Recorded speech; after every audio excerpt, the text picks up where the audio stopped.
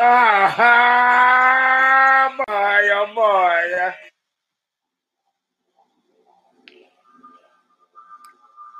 You. Yeah, I'm wearing the same shirt, so what? Now.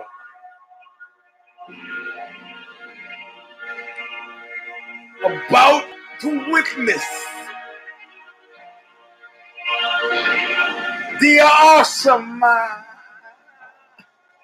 crushing might of Eugene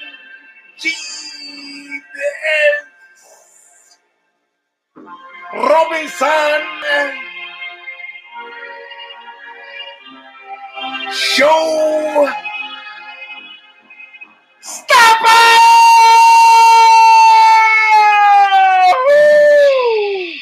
Whoa! Welcome, my friends, to a show that seemingly never ends. Oh my God, Joe Hogan is dead? This is show V number 80. You gotta ask yourself, hey Eugene, what's gonna happen when we get to show 500? You gonna set yourself on fire again? And I'm gonna say, what do you mean again? Anyway, we're gonna get into the show, but first, Bob Riley is gonna sing us in with Stigmata from Calling of the Just. The song, our bumper music from the very beginning, is called Intro All of Nothing. Still available from Revelation Records in Huntington Beach, California. You can look them up online. Huntington Beach, California, where they hit your car with a hammer. Still available from them. How do I know? Because I sell it to them. That's how I know. Which means for all you cops out there, I own this piece of music. And that's why I'm playing it. Listen, it sets the tone. Well, I'm on my way back to nowhere. When I could not see so clear, I'm taking a real good look at you. Get a real good look at your face. So being paid back and for always nothing. All right, meine Freunde. Ich lerne Deutsch für meine Reisen nach Deutschland mit meiner Gruppe Axpo. Ich bin ein Sänger für meine Gruppe mit Axpo und ich lerne Deutsch, aber sehr schlecht. Sorry. What I said is I learned German from my many trips to Germany with my group Oxbow, of which I am a singer, but my German is very bad. However, I can speak well enough to get your pants off. So there is that. Anyway, this is V number 80,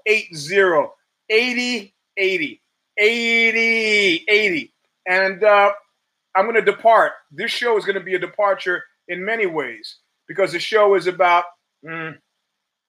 Scheiße. Ganz genau. Scheiße. This is going to be a departure. And no.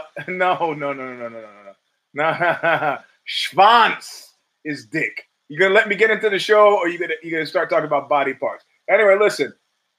You and I both know that at the beginning of the show, I usually do commercials in which I tell you to go to patreon.com/thestomper.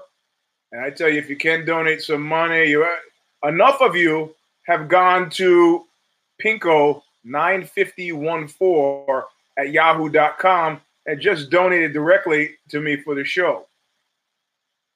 What do you do with the money, Eugene? Well, I'll tell you what I did on the slide secretly. I snuck around back. I'm sorry. If you were wondering why I was so quiet during UFC Fight Night 158 yesterday on the Twitter machine, it was because I used the money to buy the not more penis posters. I used the money to buy fucking ESPN Plus, and that's pretty much. I talk a good game, but I don't have it in me to be the hermit crab anymore and to find places to watch it. So it's a professional expense. It's one of the things. I also got to send out thanks out to Roma Raider, who has tried his level best to get me to get me to figure out the the blue balls. Hey, what was the name of that little dog we used to have again? The little one that we used to dye pink. Nah, the one that died. The little snowballs. That was his name. Something about the beta studio or YouTube makes it so we can't see the blue balls. So we've been trying to figure it out during this week. Those of you who helped me figure out the super chat, I got it. I just haven't had time to sit down and do it. I did have time to call some of you this week. So there is that. I did get that done. So I'm not fully the king of empty promises. However, the commercial that I want to talk about when I say go to patreon.com/the Stomper or go to pinko95014 and that's a PayPal address. You can donate money. These are commercials that I figure it's due diligence. I do it at the top of every show. But I started to think about the elephants at the Oakland Zoo. And the elephants at the Oakland Zoo. Oh, all those guys out there who can't stand to see me eat, who go into the comments fucking trying to put me on Front Street on Care Don't Care. That must drive you crazy. I went nuts today. I didn't have the chips, but you got to know I went nuts. You don't like it? I love it. In any case, so I usually do the commercial at the top. But the elephants at the Oakland Zoo, they had just been driving up once a day. They throw the pumpkins out, and they drive away. And I noticed that the elephants were fucking depressed. They were depressed. They didn't like the largesse. They didn't like the surfeit of food. They're foragers. They like to find their food. Somebody said finally, why don't we hide the pumpkins? We're going to fucking hide the pumpkins. And they hid the pumpkins, and the quality of life for the elephants in the Oakland Zoo improved like in a noticeable way. They gained weight. They seem to be whatever. They're happier, So it was a good thing. I'm doing that with the show. As of V.80, there will be no more commercials for patreon.com/the Stomper or pinko95014 at yahoo.com as a PayPal address. I'm not going to say shit. I'm not going to say anything. I tried to think of I want to introduce a chaos, terror, paranoia element into the show like I had the last show. What's going to happen when the show ran backwards? I went from 1 to 500, and when it went from combatmusicradio.com, which was something Scott Kelly from the Roses put together, and Kid Nate called me and picked it up and said, oh, why don't you do it on Bloody Elbow? And I said, well, I got to have something to do. So I went from 1 to 500 on KMBT, Combat Music Radio, and then I went from 500 to 0, at the conclusion of which with Knuckle Up, I was supposed to set myself aflame, and I'd actually really worked on that, and I talked to a stunt guy, and he was like, well, you're crazy, and it's not going to work, because I had a couple off-brand ways to do it without all that expensive stuff that you use. And he was like, hey, man, these things get out of control very quickly. For what? But nobody knew what was going to happen. And I killed Knuckle Up when we went up to 500 and all the way back down. I've been doing some version of this show since 2007 when the Fight Book came out, because I thought it would be a good thing to get people to buy the Fight Book. Fight Book's been out since 2007. We're talking 12 years now. I got no practical reason to do this outside of you liking it. If I have to remind you to go to patreon.com or the PayPal address, no. I'm hiding the pumpkins. So I'm not going to talk about cash anymore. The Romanian Terror, 275-pound white belt that I'm struggling with all the time, he's like, man, every time I see you, you're talking about money. I go, yeah, Kasha wants to put together a highlight reel of me talking about money on stage with different bands, something I've been routinely doing that speech that I was supposed to give to raise money for the homeless project on Saturday, those fucking idiots canceled it. I intended to give them an hour-long speech. Yeah, I do accept Bitcoin, actually. I'll give you my Coinbase address. You can send it there. But I'm not going to talk about it anymore. The Romanian was like, every time I see your mouth is, you're always talking about cash. Yeah, okay. All right. No more mention. But like that movie Berlin Alexanderplatz, and that's what you had to see, it comes around. That's why I was speaking German at the top of the show. There's a character in this great TV show that if you haven't seen some of it, it's a long-running series called Berlin Alexanderplatz. There's a guy, and he has a little notebook. And in the notebook, he keeps a running log of how long his succession of girlfriends have made him wait. Doesn't say anything about it. Just keeps a note. Hey, let's go to the movies. Great. Yeah, okay. Yeah, the note. And when they get to a certain fucking amount of time, you have used up your allotment of time, and he breaks up with him. Doesn't call, doesn't explain, doesn't talk about it. He's gone. That's it for the commercials. If one day you're sitting around waiting for the show Stomper and there's no show Stomper, you can draw a conclusion like the elephants drew a conclusion about the pumpkins. That's all. I think when June puts it up, she does put the YouTube link. But I'm not reminding anybody. If June wants to put it up, that's fine. I'm done. I'm done begging for money. Fuck that. You know why I started thinking about that? Because I watched that Bill Burr special. And that Bill Burr special was fucking great. It was like almost everything that Dave Chappelle's thing should have been. It was edgy, and it was fucking trenchant, and it was funny, and it was real, and it's the kind of conversations you might imagine he might really be having if you were there. And that's what we're going for. Verisimilitude, actual fact, authenticity. You know what the deal is? And I'm not going to talk about this 4 weeks in a row. I'll tell you what the deal is. If you've listened, if you tracked both of these personalities through it, men's conception of self. Chappelle has gone on record as saying, I'm a coward. His earlier routines were about how much of a coward he was. Right? Earlier routines. So he gets his thing, he starts lifting weights, and he puts on a little size. I know dozens of guys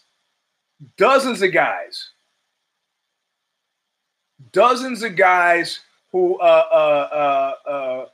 lifted weights and could never squelch the inner child. I haven't been one of them. When I first started training jiu-jitsu, I was 265, and I was complaining about we were at some fight, and a guy from my team was there, and I goes, man, I'm telling you, I got to piss. I'm going to go behind those hay bales and piss. He goes, don't do that. Go use the bathroom. I go, man, I'm going to use the bathroom. Every time I go into the bathroom, creepy shit happens to me. The guy goes, what? Look at you. It's 265. What the fuck is going to happen? My first orgy I got invited to, I don't want to go. My roommate, I was 18. My roommate says, why don't you want to go? I said, I don't want somebody grabbing me there and doing something to me. He's like, look at you. Who's going to do that? And I was like, oh. And then I heard Mike Tyson talk about having to not so much kill the inner child, but come to some kind of reckoning. That he wasn't that kid who was getting the heads of his pigeons twisted off. Nah, he wasn't that. That guy's still, who's going to bug you there? But still, it still happens. Went to a movie this past weekend, went to the men's room, get a urinal on the end. All the other urinals are empty. Some cat comes in, stands right next to me. He wasn't being creepy. It was just a herd instinct. He wasn't thinking, but the inner kid in me was like, the fuck, I'm going to have to knife him in the neck. So this is a long way of saying that I'm not asking for shit anymore. I'm done. I got other things to be paranoid about. So, yes, you think it's easy to put this stuff in the lake. I mean, I'll try. I'll try. But I'm going to leave it up to you to remind people. Okay. And the homeless people, well, they missed out. The homeless project thing I was going to speak on Saturday, I was going to talk to them for an hour.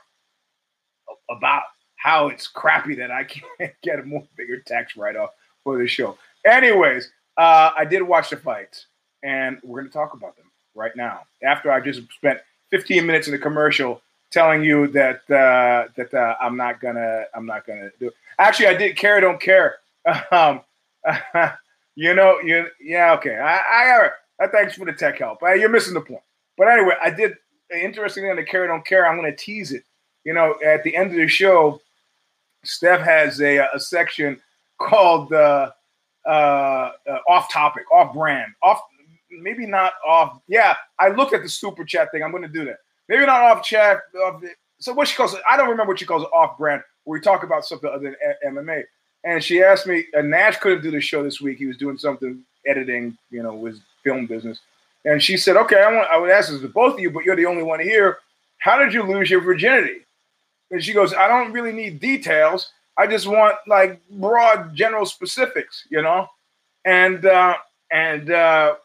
so I told her, and she was like, God damn it, that's like a great story. Like you should write a book about it. I was like, I'm writing a book about it, but it's a novel, and this is good. I talk about my personal shit. So I'm just telling you on the Care Don't Care preview coming up on Monday, there's a story about how I lost my virginity, and then I don't know. You just listen to the show, and then we talked about a bunch of stuff after the recorder was off. That's like, you got to really write this. I was like, first of all, nobody's gonna believe it, and then second of all, it wouldn't be good if they did believe it. Anyway, speaking of not being good, if people believe it, let's go to UFC Fight Night 158. Now, there were some things. Let's do the internet thing right away, and I'm going to get out of the way the shit that outraged me aggressively. I'm pulling the fight up right now, and I think you know what it is. I think you know what it is. No, listen, Brian, part of it is that I realize this is like the Billy Ray Cyrus thing. Part of it is that I realize that some of you are carrying the rest of yous. And I don't actually like that. I don't like that. Is this me just getting older and having Republican sympathies? I don't like that like 10 of yous are carrying 650 of yous. That doesn't seem right to me. Yeah, I know. All right. So, oh, Jesus Christ. I ate something before. I don't eat during my own show because I got too much stuff to do. But I'll eat during Care Don't Care. And I did. And now my stomach is like, if I vomit on the show, I'll do like the jiu-jitsu guy said, if you have to vomit in the competition, vomit inside your gi and keep on going. Otherwise they will DQ you. I was like, okay, I got to remember that. So let's not. Typically, we'll start at the top. That's too easy. I'm gonna go straight to fucking.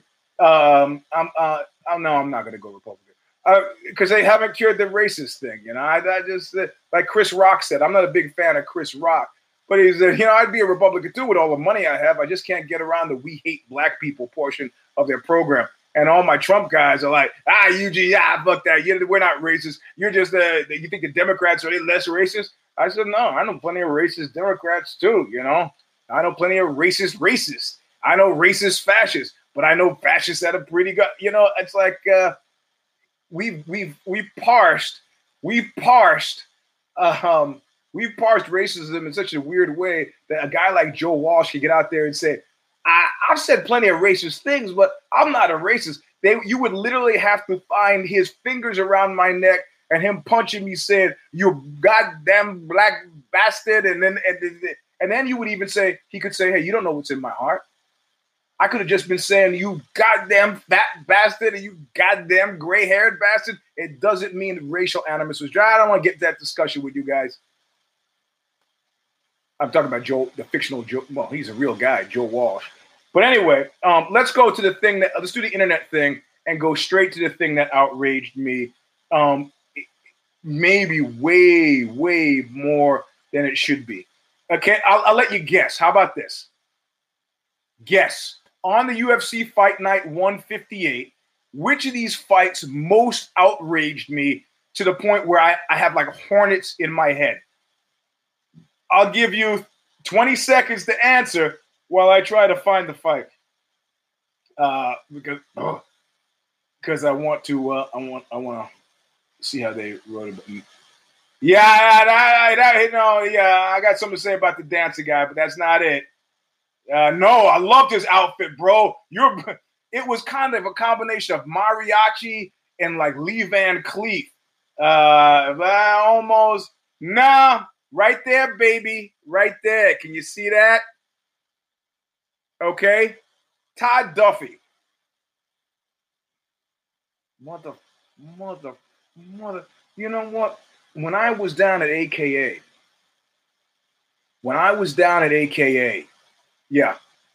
doing that piece on, it was going to be an Aussie Confidential on Javier Mendez.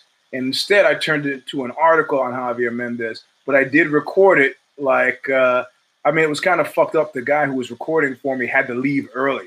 How you going to do the job and get paid for it and leave early? But I guess you'd already said I need to leave early, and the guy who produces the show was like, well, we'll do what we can. That's what I get. That's what, in the professional contacts at Aussie.com, that's what Eugene gets. Well, we'll do what we can. Yeah, okay. All right, I got your number. You guys are paying into a bank account that I'll pay you later out of, but that's okay. So he's filming, and I look across the room, and I'm watching Kane, and I got my eye on Sean Bunch. All the cats I recognize that you recognize from the UFC who train there. DC is there. You know, some of the guys, the Bellator guys, Tomas Dion. And I look at that cat and go, fuck it. Oh, man. Hey, that's Todd Duffy. And Todd Duffy is killing it. And I've been in dribbles and drabs. I've been kind of, Todd, I've been making mention of the fact that I saw Todd Duffy, that he was killing. First of all, Todd Duffy is huge.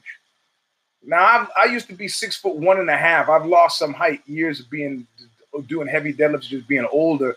I'm now down to 6 feet. I lost 1.5 inches. Todd Duffy is still like 6'3", something big old boy, and he's in there helping. Who is the Dagestani guy who's not Khabib, the big heavyweight guy? And they were doing these speed drills, and I was, man, he's a killer. So I've been slowly building up. Now, what you don't remember, and I was interested in how they were going to try to sell it. How they sold it was Todd Duffy was a rising star. He had that 9-second knockout over, I can't even remember who it was. And he was and then he had to take some time out for surgery. And what? Slowly I turn.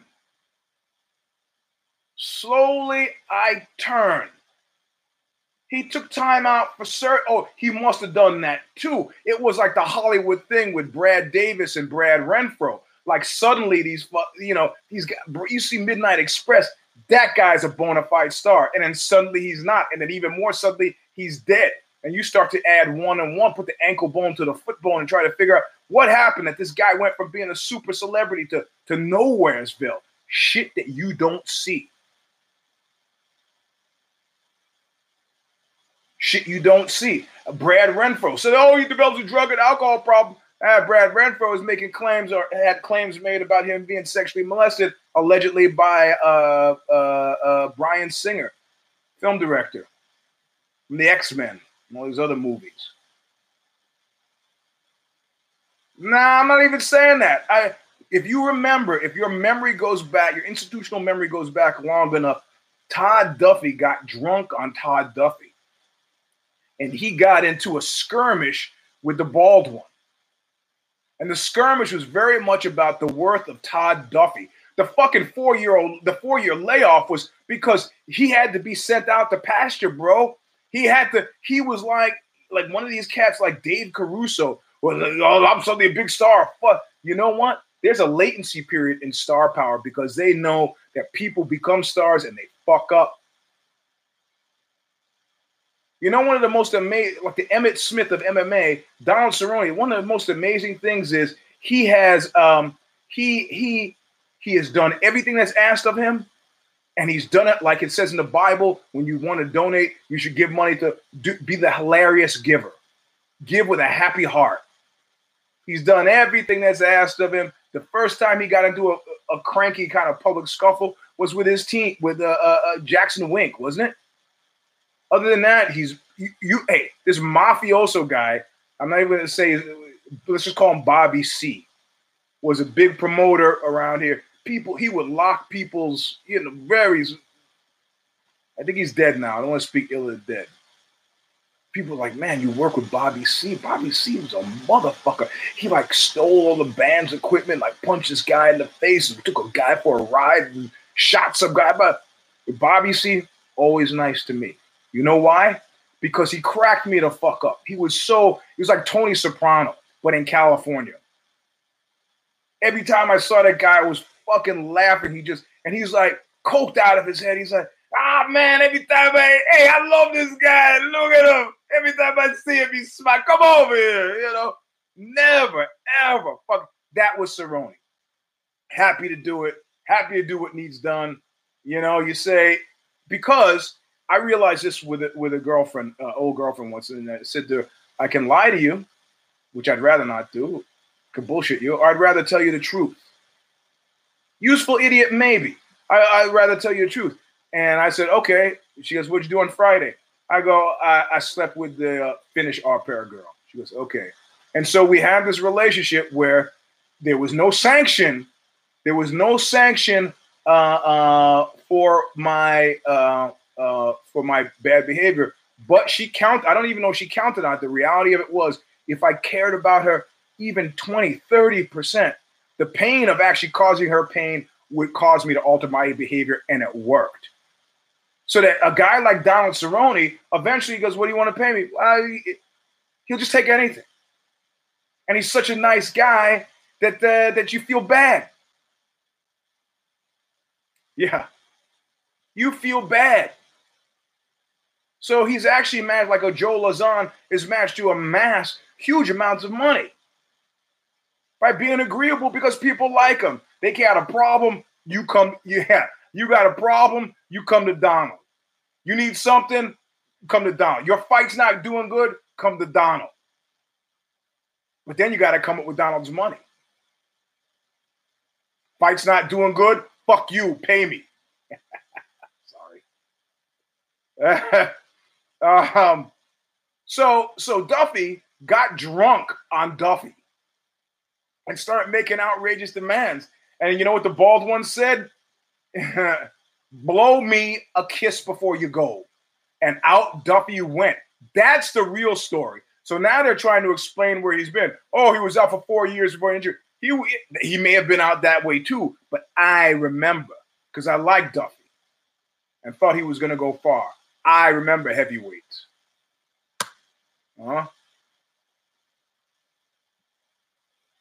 Excuse me. So he set out to pasture. They bring him back. He's been training at AKA. They don't mention AKA in any of that. In DC, who is the team captain at AKA, who goddamn knows that he's been there, slow walks at. Oh, I know him from there, but doesn't say he's been there for 6 months. Doesn't say they announced another team. Blah, blah. So Duffy has a Chris Weidman moment where this out of shape fucking guy who he should handle, he did. The out of shape guy who he should have handled, this Hughes cat. I knew he was in trouble with Jeff Hughes. He's coming in with a body looking like he's training with, see that guy hitting the tire. Maybe if he hits it hard enough, a whopper will come out. And then I hear, right as they say, I hear, what do I hear? My little ear, I hear him say, and Jeff Hughes training with Stipe Miocic. I was like,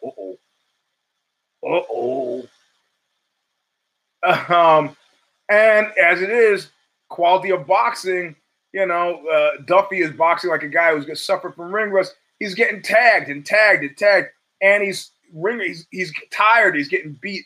He was going to lose that fight. This was supposed to be his re-entry fight. I don't know if they had. I don't know if if he. I don't know. I don't know what the incentive offers were.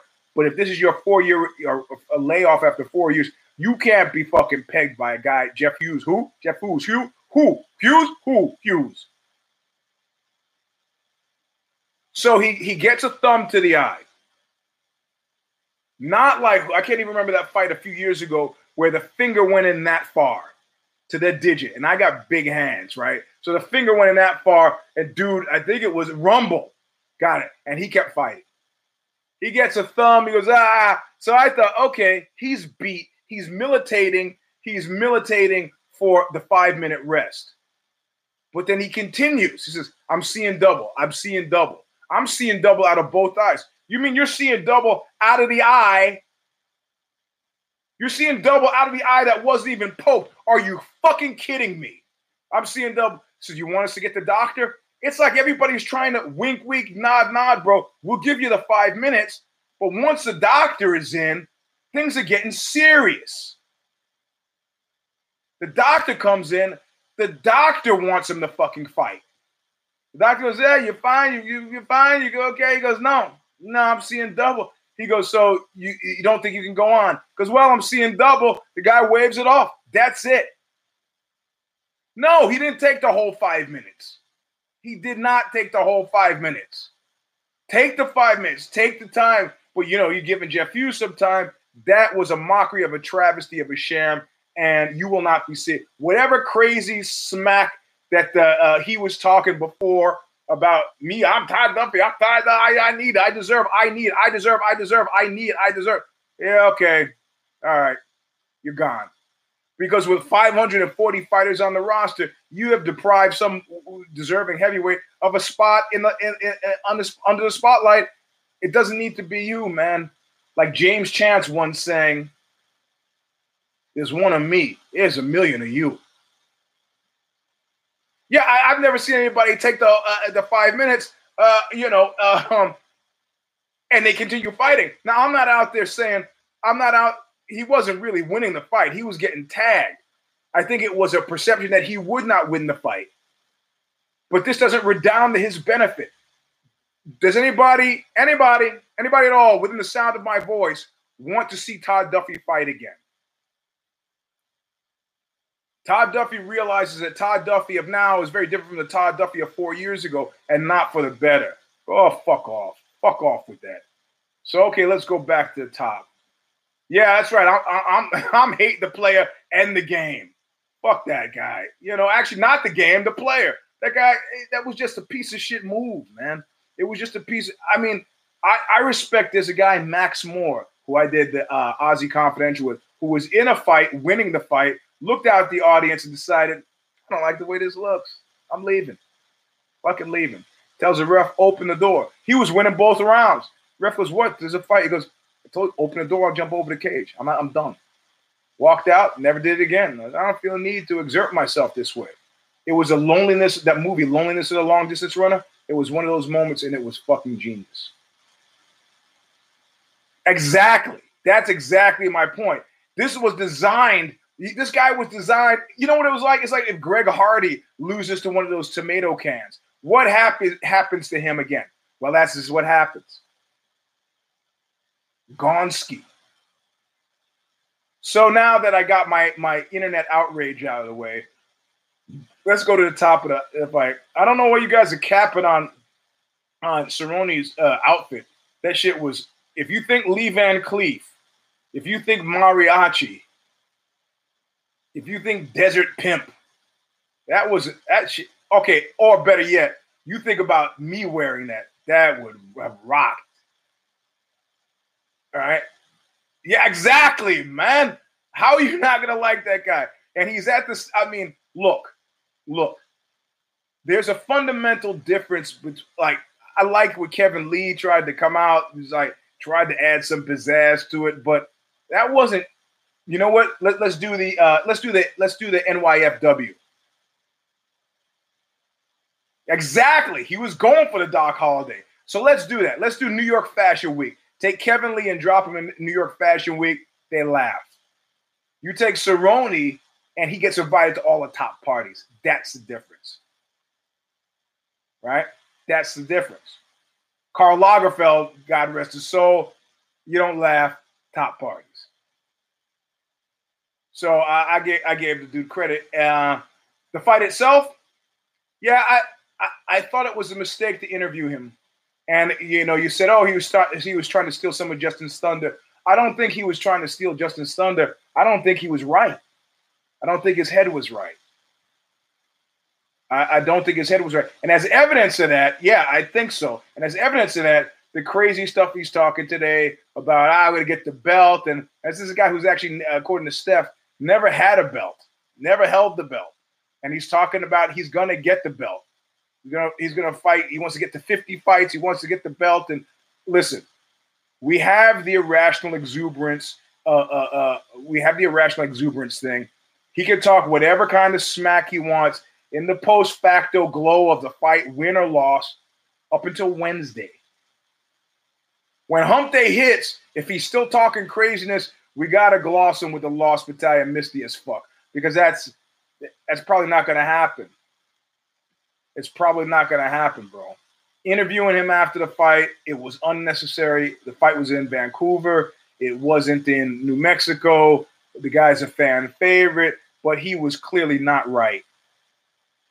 And it was on that edge, on that edge with just like kind of uncomfortability. And it was poorly placed. You don't let him ODB to Mike when Gaethje won the fight. Yeah, they're friends, but there's still a winner, and the winner has certain rights. But that fight was an interesting fight. No. I don't feel stupid for things. I picked Cerrone. I picked him to win because I've seen, because I saw Gaethje lose twice, and the way he lost led me to believe that he was a brawler and not a brawling technician. Like a brawler is a guy who windmills and hopes to get lucky. A brawling technician is like right, left hook, right, left hook, advance, shift, move the head. Like there's a difference between Sugar Ray Robinson and Rocky Graziano. Right? It's a big difference. But a couple of things, his process of, one of the things I agree with that he said, that I don't think was a product of nuttiness, was they should do it again. Of course, not right away, but I think as a strategic kind of strategic technician, he came in it and he goes, I want to feel this guy out. Let's see. They were friends. They had trained before. But I don't think there's certain types of people, like I know when I fought Gil Melendez, we're just goofing off. We're friends. We're kind of going casually, but, you fight differently when you fight with people who you know. But there's another category of cat who secretly, like with me and Sorrell. Sorrell, yesterday, Saturday, elbowing me in the eye, punching me in the ear, smothering me, dropping the balls on my eyeballs, every dirty fucking shitty thing you could do, like crazy. If somebody didn't know the gym and walked in, and of course, if I should by some accident actually get and pass, which is very unlikely, I start dropping. And yesterday, pièce de résistance, he started farting. When? Oh, when he was going for the crooked head scissor. So but I tell myself, yeah, if we were standing up, I've seen his stand up. If he was stand up, I'd fuck him up. Because I could keep him from taking me down, because he's not a wrestler, and I could pepper him on the feet. So if he and I were to actually really fight, we are friends, but I would try to kill him.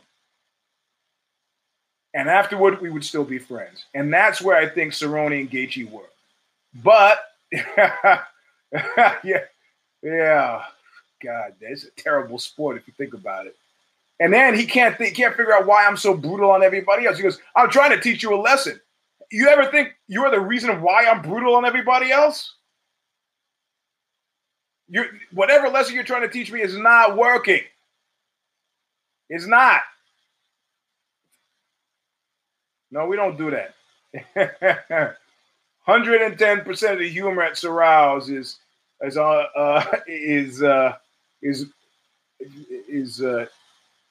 homonormative. How about that?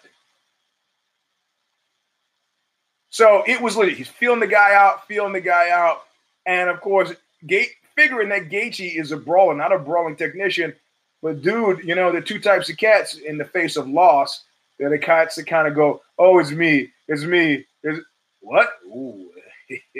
Yeah. You know, some guy will try to creep me out when he's rolling. Some guy was trying to roll with me, and he's going, man, your lips, Eugene, they're so nice and juicy. I go, oh, you're trying to out-creep me, huh? And I started telling him a story that just hard. He's like, okay, stop. I go, no, we got 4 minutes of this, bro. So anyway, then I slipped on the semen, and I had to run to the bathroom to wash my. It's like, oh, stop, please stop. That's right, legal move. I don't give a shit. I will use the same thing, whatever I got. So anyway, he was feeling him out, and got done. Gaethje is one of those guys who lose, and his losing is not a personal issue. It never gets to that. It's a technical issue. He's not one of those cats who's worried out there if he's good enough. Got a taste of loss, figured, goddamn, I don't really like that. Keep that from happening again. Do not like that. No thanks. So the paranoia comes in right about now. So he's standing there talking to DC, and I know some of you's caught this. He's standing there talking to DC, and he goes, "What's next up for you?" I hear there's an Irishman that you haven't, and he's like, "What?" No, man, I'm talking about real fighters. Like the moment I had with Harry Connick Jr., where he thought he was going to kick my ass. Yeah, that was a great moment. He started telling me he's hanging out with real jazz musicians, and I kept comparing him to Brian Setzer Orchestra. He's like, no, man, like real jazz musicians. Yeah, I know, yeah, like Brian Setzer. It's like, you think you can take me? Go ahead, take a swing, Mr. Harry Connick Jr. Yeah, exactly. So DC tries to lead in what I'm going to call the UFC-directed McRapey rehabilitation program. He's like, no, man, I'm talking about real fighters. Every fighter, given the opportunity, diplomacy is about saying nice doggy till you got your hand in the rock. They got their hands on the rock. This is the first fight that McNuggets hasn't put his fucking name in the conversation, and nobody else has. And who does? DC. DC.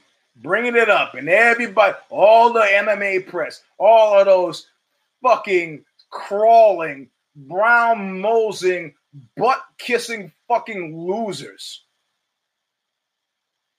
Or all, oh, did McNuggets do it today? I guess he couldn't wait. Why are we listening to a guy who retired? We didn't make him retire. He chose to retire. Like we didn't make him anally rape that woman. He chose to anally rape that woman.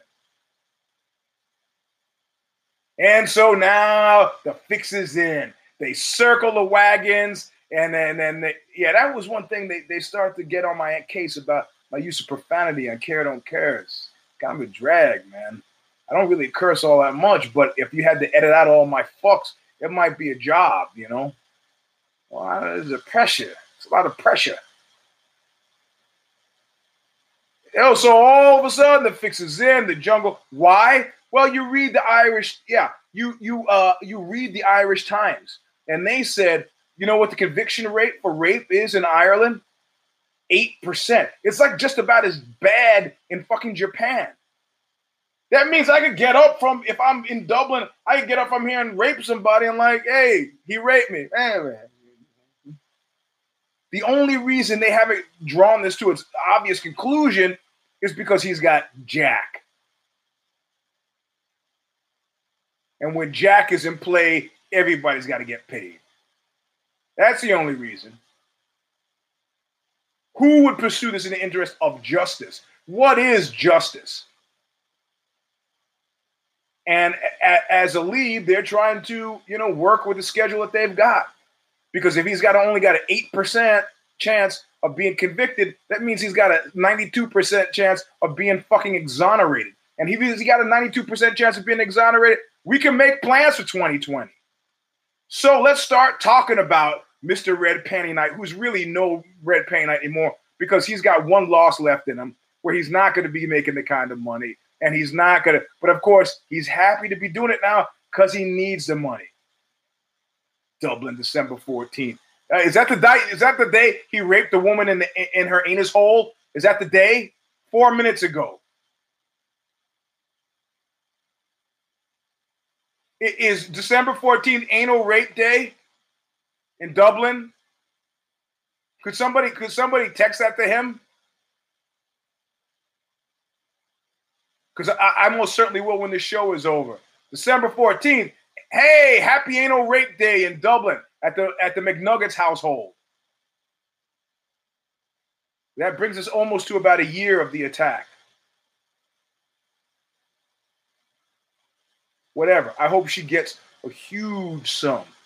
When I went to Sony, because they had a band, an Irish band, a band from Dublin called Whipping Boy, and they approached me on 3 separate occasions. On 3 separate occasions about the name, I kept saying, if you have professional aspirations, change the fucking name because I'm still putting music out under Whipping Boy. Still. They ignored me 3 times. I called their lawyer and said, hey, I saw it on the record. Said, hey, can I talk to you for a minute? Well, how about I just give you $200? I go, you disrespectful prick. Is $200 going to be what it costs if I slap a TRO on you and you have to pull every record from every store? And it ended up being $22,000. And they couldn't use the name going ahead. It was grandfathered again. And if they used it again, I would get treble damages.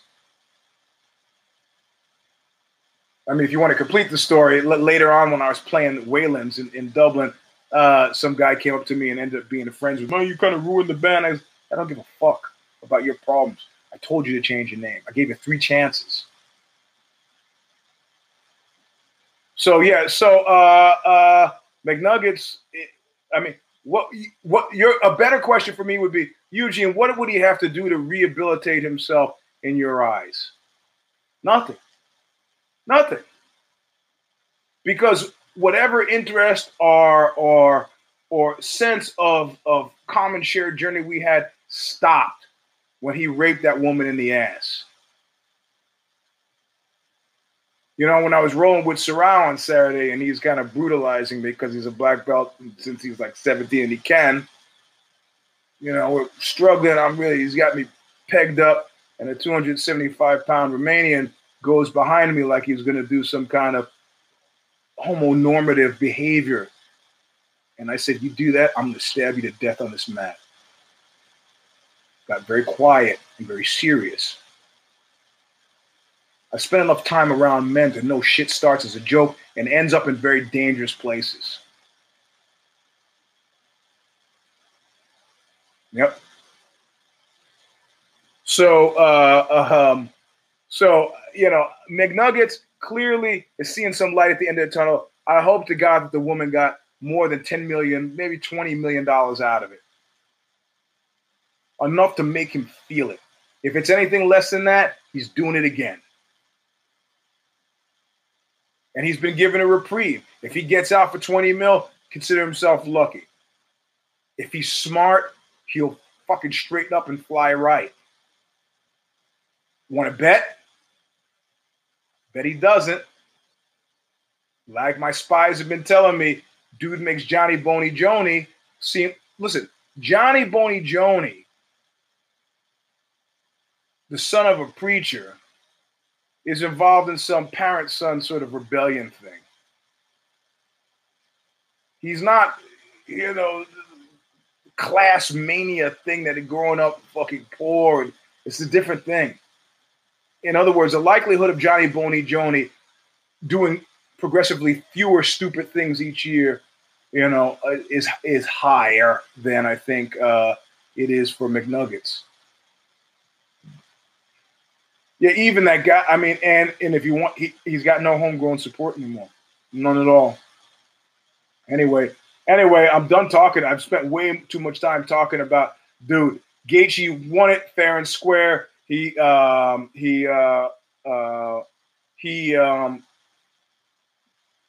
wasn't close. I think Cerrone deserves a remake because I think he came into it with a strategy.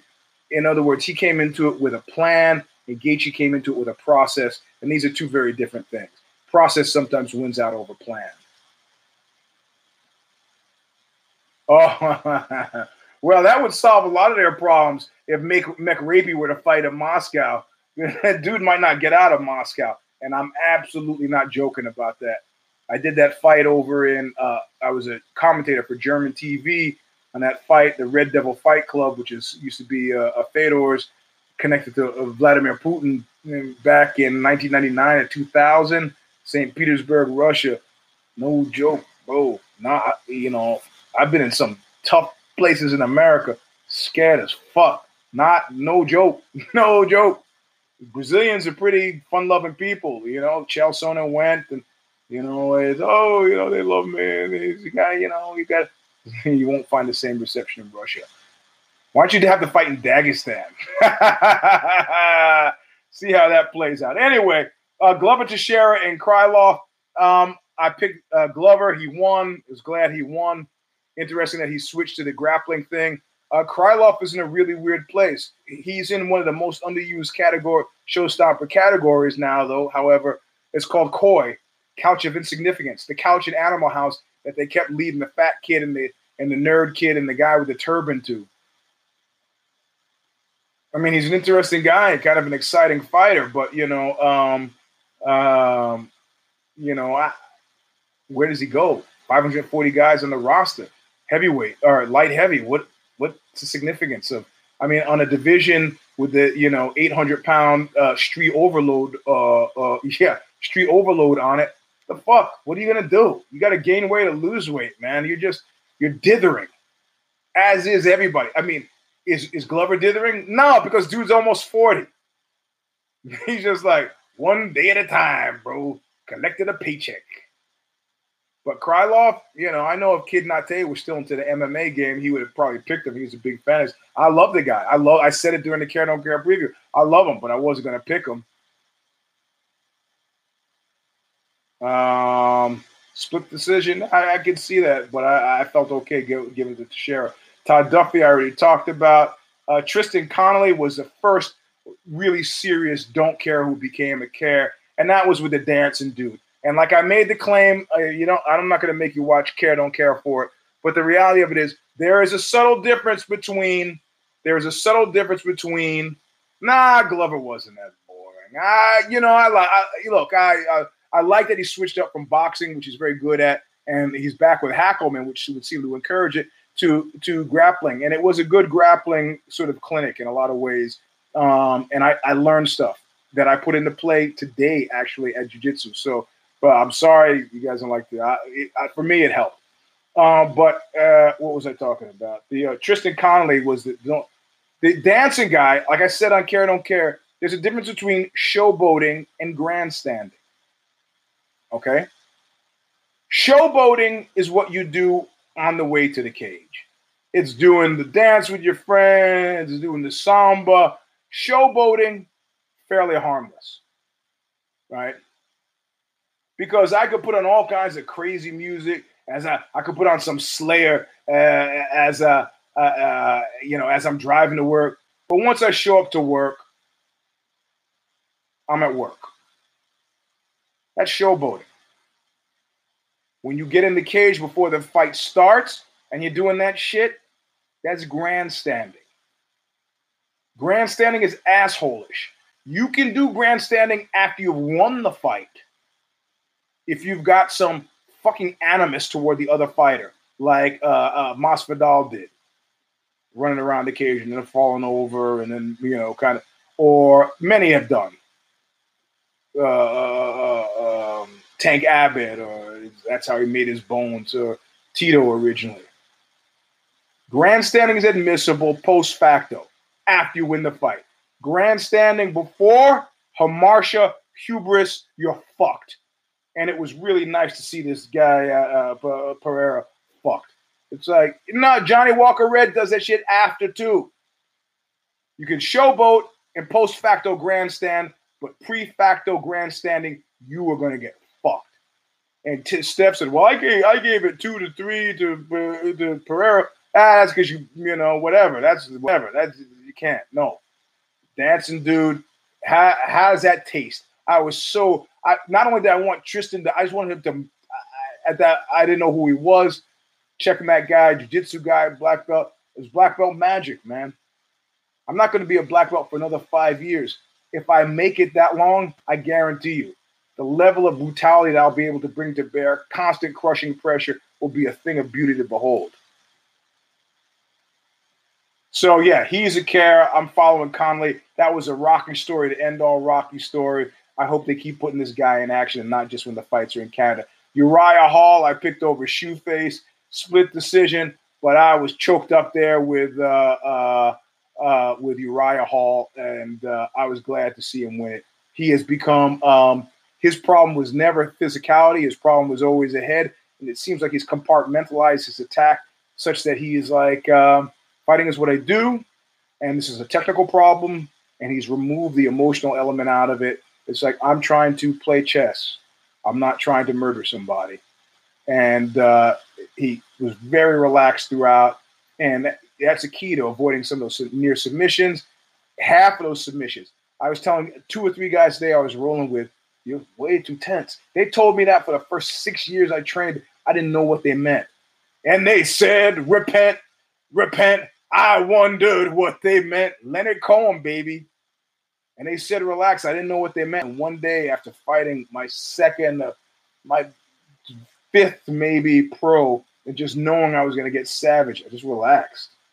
It's like, fuck, man, this is going to be a drag. And then I started like winning and not tapping. Steph talked me into picking Jim Crute. I wanted to pick Serkinov. I can't run after that football. Lucy says run after it. You can't do it. Peruvian necktie. That doesn't happen a lot. I did try it on the 275-pound Romanian, but that's not. And I did pick hometown guy Marcin Tibura because, you know, the Polish thing. Well, he got murked by Sakai in well-deserved. And I watched the other fights too because it's on the phone, so I could watch it where I was going through my day. I bought some plants, but I don't really care. Hunter Azur and Brad Katona. It was a good fight. I only missed one fight, and that was Chaz Skelly and Jordan Griffin was a good fight. What fight did I miss? I saw Smoker and McDonald, Austin Hubbard, and Kyle Prepapa. I was driving then, so I heard it but didn't see it, and that was the very first one. So there you go. There you go. Under 60 minutes. I've been going long. God, my leg is killing me. I want you to go to the, Oxbow website. And this is the last, I promise. This is the last commercial that I'm doing for anything. All of a sudden it just seemed unseemly to me. My nose is itching like mad. Let's see. And I'll give you, because I screwed up merch table Oxbow. I screwed up on the address last week. And I just thought it was kind of inexcusable if I'm asking you to go there. It's oxbow.merchtable.com. They beg all the time for what? Oh, for what? For addresses? Here, I'll just write it. Because I couldn't figure out whether Oxbow came first or Merch Table came after, and that was pretty inexcusable and lame. I don't want to fumble. I don't want to Dustin Poirier my way through it if I really.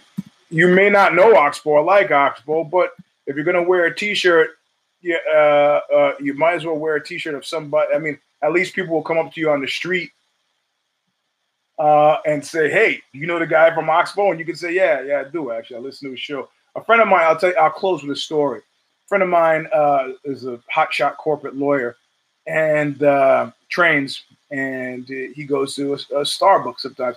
You know, out of office meetings, he's venture capital guy, always flying, was just back from Dubai, he's flying all over the world. And the barista starts talking to him, or is it baristo if it's a dude, starts talking to him, and and that's I owe Jeff a call too. I'll do it this week. And he starts saying about MMA and so one of these times the dude's in there with his wife, and the barista comes up and goes, "Oh man, there's a show that you should hear. It's crazy, but the guy knows all this stuff about MMA. And he's written this book."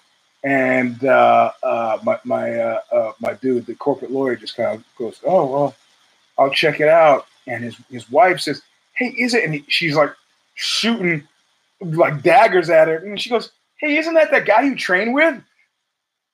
And the guy looks at her and goes, "Wait a minute, you train with him?" And Eric, the attorney, goes, "Yeah, I train with him." Because I didn't want to admit it, because I don't want to spend the rest of the time talking about you.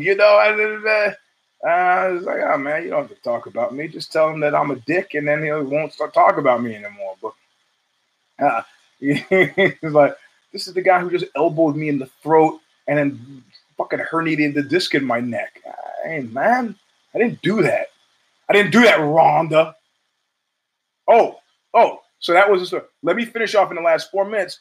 I realized when I did that Dave Chappelle callback that I hadn't talked about the difference between a guy who grows up with a sense as a coward. I did segue into the whole Mike Tyson having to move beyond the inner child thing, but I didn't tie it off with the Bill Burr thing. Bill Burr, when he talks about physical altercations, he talks about actually getting into street fights, and he says, hey, one of these dust-ups, and inevitably, there's that moment I had when I was driving home from getting my ass kicked where I thought, I probably had that coming. Understanding why you were beaten put you ahead of the game. Accepting responsibility for that beating put you ahead of the game. Understanding that being beaten is not one of the worst things in the world put you ahead of the game. Read Joseph Conrad's Lord Jim if you want to study in cowardice. Cowardice makes you fucked up. It makes you fucked up. Because at the point where you feel a need to conceal it from others, and you feel a need to conceal it from yourself. And the degree to which you are full of bullshit is a degree to which you harbor a certain kind of anger. And there's a tone and timbre between Burr and Chappelle. There's a difference. I believe that Chappelle actually had a moment of trans confusion. Picked up a woman at a club. I know guys who've gone to clubs. You know the clubs they went to? They were trans clubs. Picked up a woman there and shockingly discovered that she had a penis.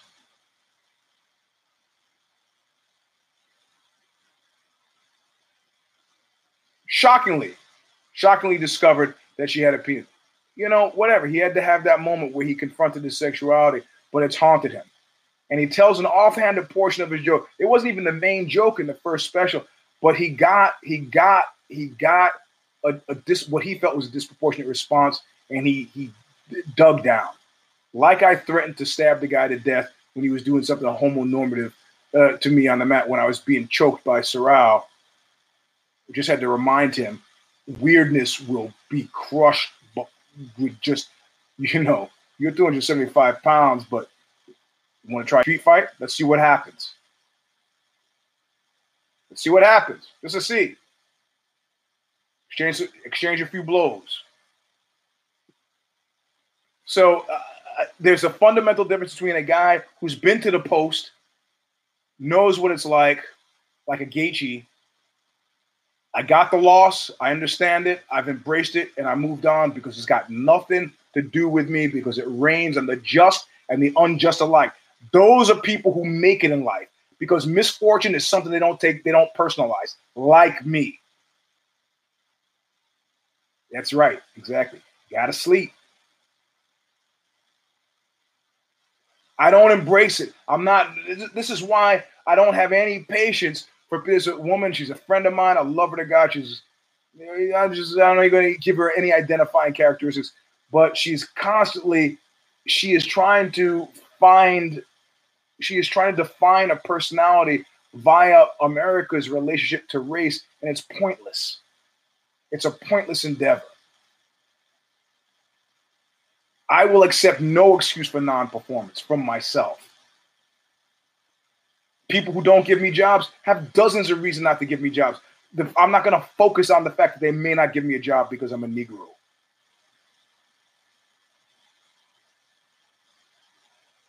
Not. But the shit that you have under your skin, hidden, that you think is hidden, and that irks and rubs and abrades and dries, this is the kind of stuff that fundamentally screws you up. These are the people who try to build a cocoon around it to protect the rest of themselves from it, and that cocoon is the attack mode. I didn't get that from Bill Burr. Like I said to some guy who I beat up in DC once, who tried to carry that shit online, is guy in another band and tried to get crazy with it. And this is post Tupac and Biggie. I said, I'm not going to stop touring. You're not going to stop touring. How far do you want to carry this? How far? Because I guarantee you somebody's going to get hurt, and I'm not talking about feelings. And this is the conclusion. I said, in life, sometimes somebody gives a shot, somebody gets a shot.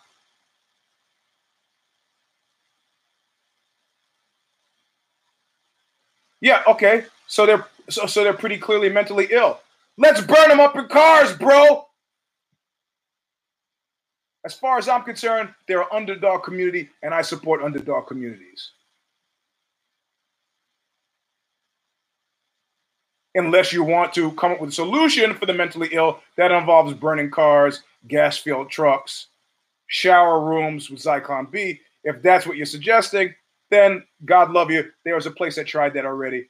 I suggest you study up on them. One of the things I was most depressed about Arnold, you spent a lot of time hanging out at Venice Gold's, and some kid with fucking muscular dystrophy or cerebral palsy came up to Arnold to get his autograph. And Arnold was like, yeah, sure. And he gave him the autograph. And as the kid walked away, he's got cerebral palsy. Arnold starts imitating him to the amusement and the chuckles of his fucking psycho fans. And that's when I began to hate Arnold. I was that guy constantly growing up where people like picking on the retarded kid, and I said, leave him alone. Leave him alone. Why would you think that was cool? And I'm looking at the trans community the same way. Give a fuck what you want to do. Do what you love. A video of Arnold making fun of? I was there, man. There were no cell phones back in like 1992. Sorry. If you choose to dismiss it, you may do that as well. But if you remember on the old Knuckle Up, I was the one that was telling you that Arnold was fucking everything well before it was revealed that he had a baby with the housekeeper. I was in the bodybuilding before I was in the MMA like I am in the MMA now. You might want to believe me. So, religion is lame. It is actually lame. Lame. It's different. I'm not talking about spiritual impulse. Religion, codified effort to make sense of that is disgusting to me. Spiritual impulse, it's fine. Anyway, I'm rambling now. We've come to the conclusion. Hour and 10 minutes. This is V.80. I am your host, Eugene S. Robinson. Oh, yeah, I didn't get to that. We're going to talk about that on Tuesday on If I Did It, and then If the Shoes Fit. We're talking about who is the guy, the dude, Shabonia, outing the Baldwin, which I've done on this show in a gentle way, and a Hojogan about their extracurriculars.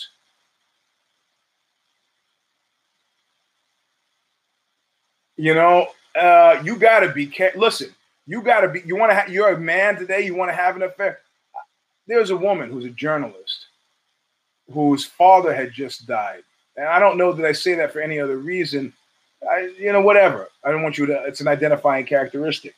She was attractive, and so I make a play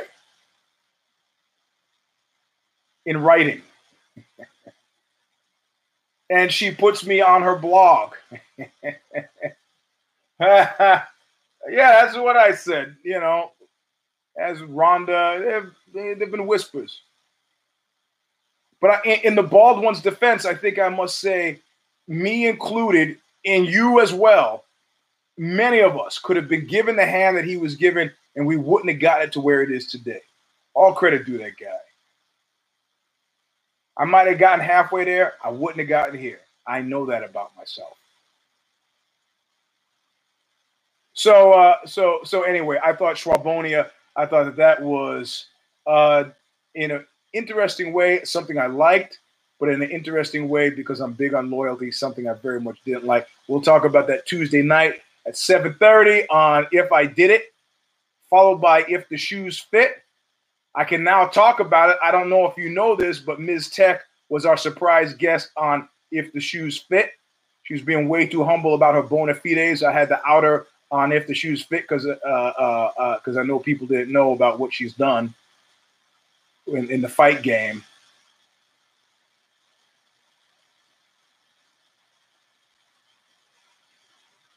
Laura Schooler was a returning guest on If the Shoes Fit, but we're going to talk about the Schwabonia stuff. Guaranteed. Yeah, they were asking, Miss Tech, could you give an intro? Yeah, well, I just know a little bit. I was like, fuck that. Just got back from fucking Thailand and Muay Thai and Jiu-Jitsu. Was at Rufus Sport and was like been doing this shit for a long time. Had a t-shirt like sponsored fighters.